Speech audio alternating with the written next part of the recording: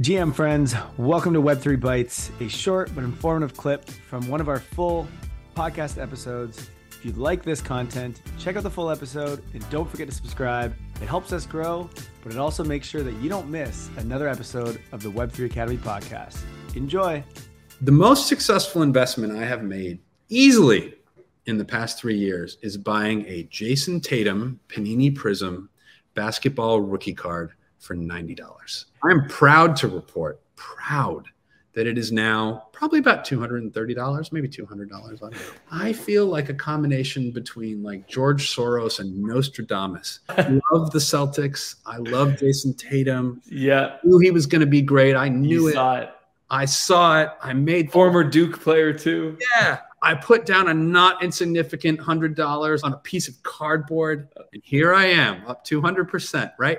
And I don't care if that thing goes down to $2. Yeah. Well, I would, because it would mean he was injured and I'd be sad. But, you know, it's the emotional resonance. It's that I'm a fan. It's that I can feel like a kid.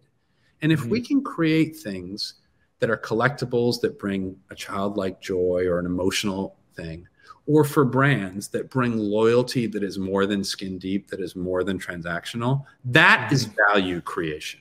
Now, business people can take that very visceral, very humanistic value creation and scale businesses on top of that and create economic value.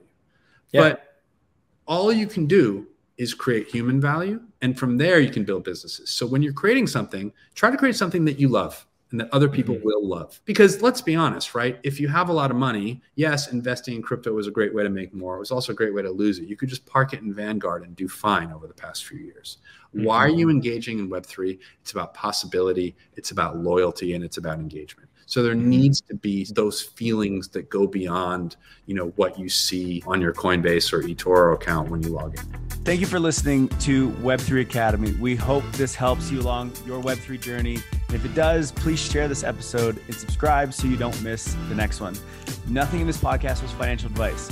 Crypto and Web3 can be risky. You can literally lose it all. In fact, if you invest on account of what we say, you probably will lose it all. So don't do that. In all honesty, the point of this podcast is to remove the noise of markets and price and focus on utility and implementation anyway. So you should not take any of this as financial advice. Thank you, friends, and see you in the next one.